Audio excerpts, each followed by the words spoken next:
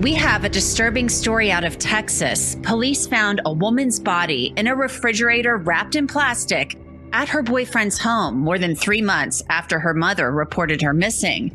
Police in McKinney, Texas, which is a suburb of Dallas, say they found the body of 35-year-old Heather Schwab at the home of her boyfriend, Christopher Stevens, on Sunday. He's charged with tampering with evidence and he's in jail. You see his mugshot right there. An arrest affidavit reveals some really disturbing details. It shows there were signs that Schwab was in danger. Schwab's mom reported her missing back in June and told police that her daughter's relationship with Stevens was full of abuse and that Schwab feared he might kill her. Despite the apparent abuse in the relationship, Schwab wouldn't leave Stevens, according to her mom. Police wrote in the affidavit that Stevens told them he hadn't seen Schwab in a year after she left him. Schwab had a history of drug abuse, according to the document, which complicated the investigation because her mother said it wasn't uncommon that she wouldn't hear from her for long periods of time. The investigation stalled until earlier this month when police wrote that Stevens' ex-wife told them that he confessed to her that he actually killed Heather Schwab and buried her body in his backyard. The investigation heated up, and police say Stevens, in an interview, eventually admitted to putting Schwab's body in the refrigerator after she died. That fridge was then wrapped in plastic and hidden in the house. Now, there are some pretty lurid details in that affidavit, including Chad Stevens admitting to choking Heather Schwab during rough sex. He said he went overboard at times and veins would actually pop out of her neck. Stevens is now being held in jail on that tampering with evidence charge. We still don't know how Heather Schwab died. I'm Anjanette Levy. It's Wednesday, and this is Crime Fix. This is Law and Crime's rundown of the top stories in crime for the day. Another woman found dead, this time in a California alley behind an old movie theater, and police are treating it like it's a homicide. Laguna Beach police say a construction worker found Tatum Goodwin's body Sunday in a secluded area behind the old theater and the Carmelitas restaurant, where Goodwin was the assistant manager for 4 years. Police say Goodwin's body showed obvious signs of trauma, and now they're trying to figure out who killed her and why. Photos of Goodwin show her smiling on Instagram and happy with her dog. A friend of hers actually posted a video showing Tatum happy as she was surprised on her birthday. Take a look. Happy birthday! Happy birthday! The restaurant where Tatum Goodwin worked set up a GoFundMe for her memorial service, and so far it's raised more than $20,000. Anyone who knows anything about how she died should call Laguna Beach Police. We have another story with some really disturbing details. This one in Idaho, as a 36-year-old woman is in jail, accused of getting a teenage boy high and drunk and then raping him. Jessica Lawson used to be a teacher at South Fremont High School, but her name isn't on the school's website anymore. East Idaho News reports that on November 6th, police pulled over Lawson's car because they couldn't see a visible taillight. They found a teenage boy driving that car with Lawson in the passenger seat. Court records show the teen said he had to drive because Lawson was too drunk and high. The boy told police in an interview that Lawson gave him pot and they had sex at her house. But Lawson told the boy's parents she only gave him alcohol and nothing else happened, as if that wasn't bad enough. Police, of course, didn't buy it, obviously. Now Lawson's being held in jail on a $250,000 bond.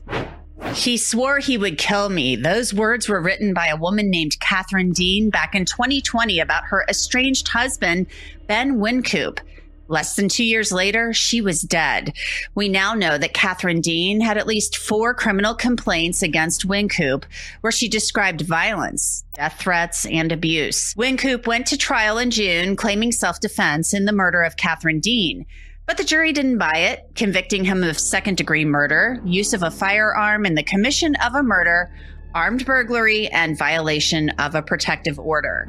Now we have another guy who's been convicted of murdering a loved one. His name is Dustin Tinkelberg. He was sentenced for the murder of his 93-year-old grandmother, Stella Anderson. He pleaded guilty to 1 count of second-degree murder in August. When he was arrested, authorities say Tinkelberg made some really bizarre statements, including that his grandmother had sexually abused him when he was a child and that he was being followed by drones. and that he had been subjected to surgeries he didn't consent to. Law enforcement says eventually Tinkelberg told them he believed his grandmother had somehow, quote, altered the bacon he was eating, and he, quote, lost it. Anderson died from sharp force injuries to her head, including 7 cuts from a tomahawk-style hatchet. Another suspect apparently dealing with some sort of psychosis. This time it's a California woman, and her murder charges were actually downgraded to involuntary manslaughter after a psychiatrist testified that cannabis-induced psychosis caused her to kill. Bryn Spetcher was an audiologist with UCLA Health, and she allegedly smoked marijuana from a bong before stabbing her boyfriend, Chad O'Melia, get this, 108 times. Prosecutors say she then killed her dog before stabbing herself. According to police, she even kept stabbing herself after the officer used his stun gun to try to stop her. And you can see all these really crazy cuts all over her face and her neck. Surgeons managed to save her life, but O'Melia did not survive. Spetcher's defense team says she was in the middle of a marijuana-induced psychosis when she went on the rampage. She told police she had an out-of-body experience and thought she was dead. She confessed and was charged with murder, but prosecutors agreed to drop that charge to involuntary manslaughter, and the judge approved it. O'Melia and Spetcher had only been dating a few weeks when this stabbing happened. We have an update now on another woman who appears to have lost it. We've told you about Tiffany Lucas, the Kentucky mom who shot her 2 sons in the head. Well, a detective who interviewed her says Lucas actually claimed the double homicide was an accident. The detective told the judge presiding over Lucas's case that she said she fired 4 shots within 30 seconds and those rounds hit her son's head, but she said she wouldn't have done it unless she was being manipulated. Detective Richard Beal testified at a hearing that Lucas claimed she was being manipulated through her Wi-Fi and Facebook and said, quote, "I'm so stupid." A week ago, deputies found Maurice Peanut Baker Jr. and Jaden Howard covered in blood in a bedroom in Lucas's home, and a gun was found on the bed, according to a criminal complaint. A Bullitt County Sheriff's official spoke to Law and Crime Sidebar podcast about the crime. You can have a individual who is suffering from some type of mental illness. You can have an individual who has some type of substance abuse problem, or that individual can simply be just that evil, or it can be a combination of those things. I haven't seen any other outliers other than those 3. And so right now, I guess it's, anybody's guess as to which one of those she covers. Lucas is in jail now on a $2 million bond, and family members of her sons told local news outlets they don't believe she had mental health problems. We have a really big update for you now on a big story we're following out of Florida. If you watched Charlie Adelson's trial, you heard him and his mom, Donna Adelson, talking on the wiretaps about the murder of Dan Markel. Well, Donna may have sealed her fate with conversations she had with her son after he was convicted of murdering Markel.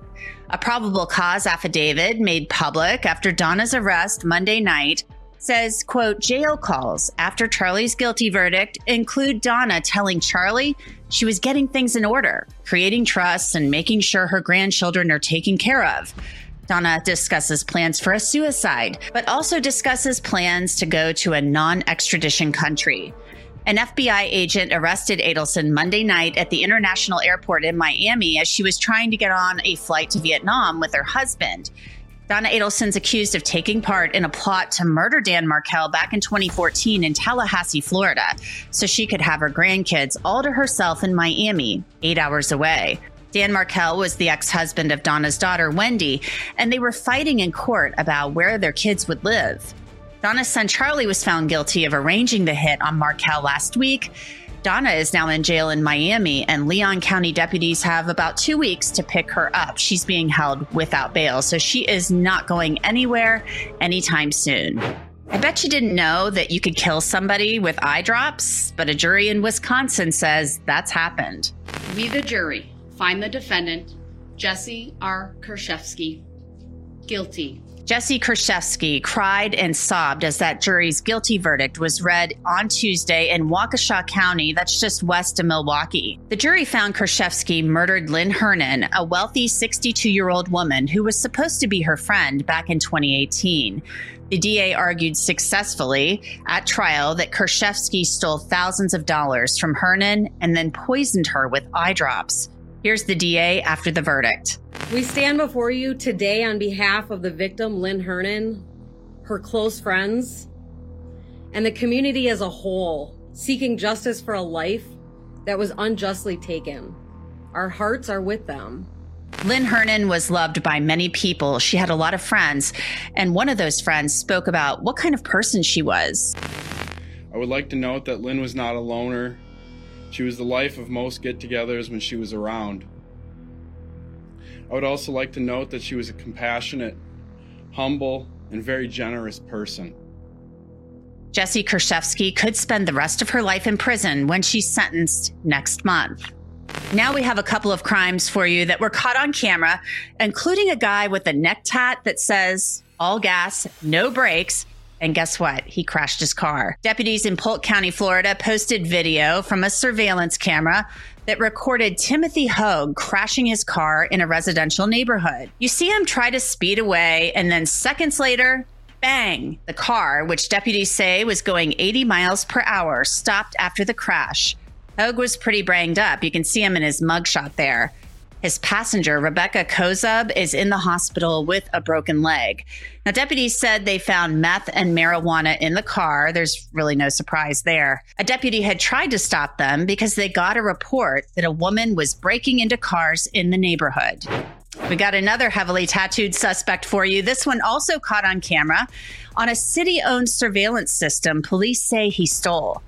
Joseph Martinez was arrested in San Antonio on Monday on unrelated charges, but authorities in Bexar County believe he stole a public camera because it continued to snap his photo. You can see those photos right there.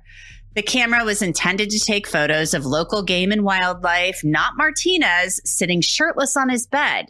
Police say those photos were still being sent to the police department, a fact Martinez likely didn't know. He's locked up right now on a charge of being a felon in possession of a firearm, and I bet he'll eventually be charged with stealing the camera too.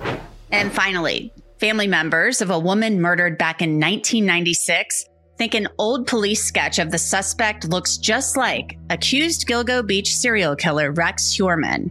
Alyssa Showalter Reynolds was a 25-year-old PhD student at Johns Hopkins in Baltimore.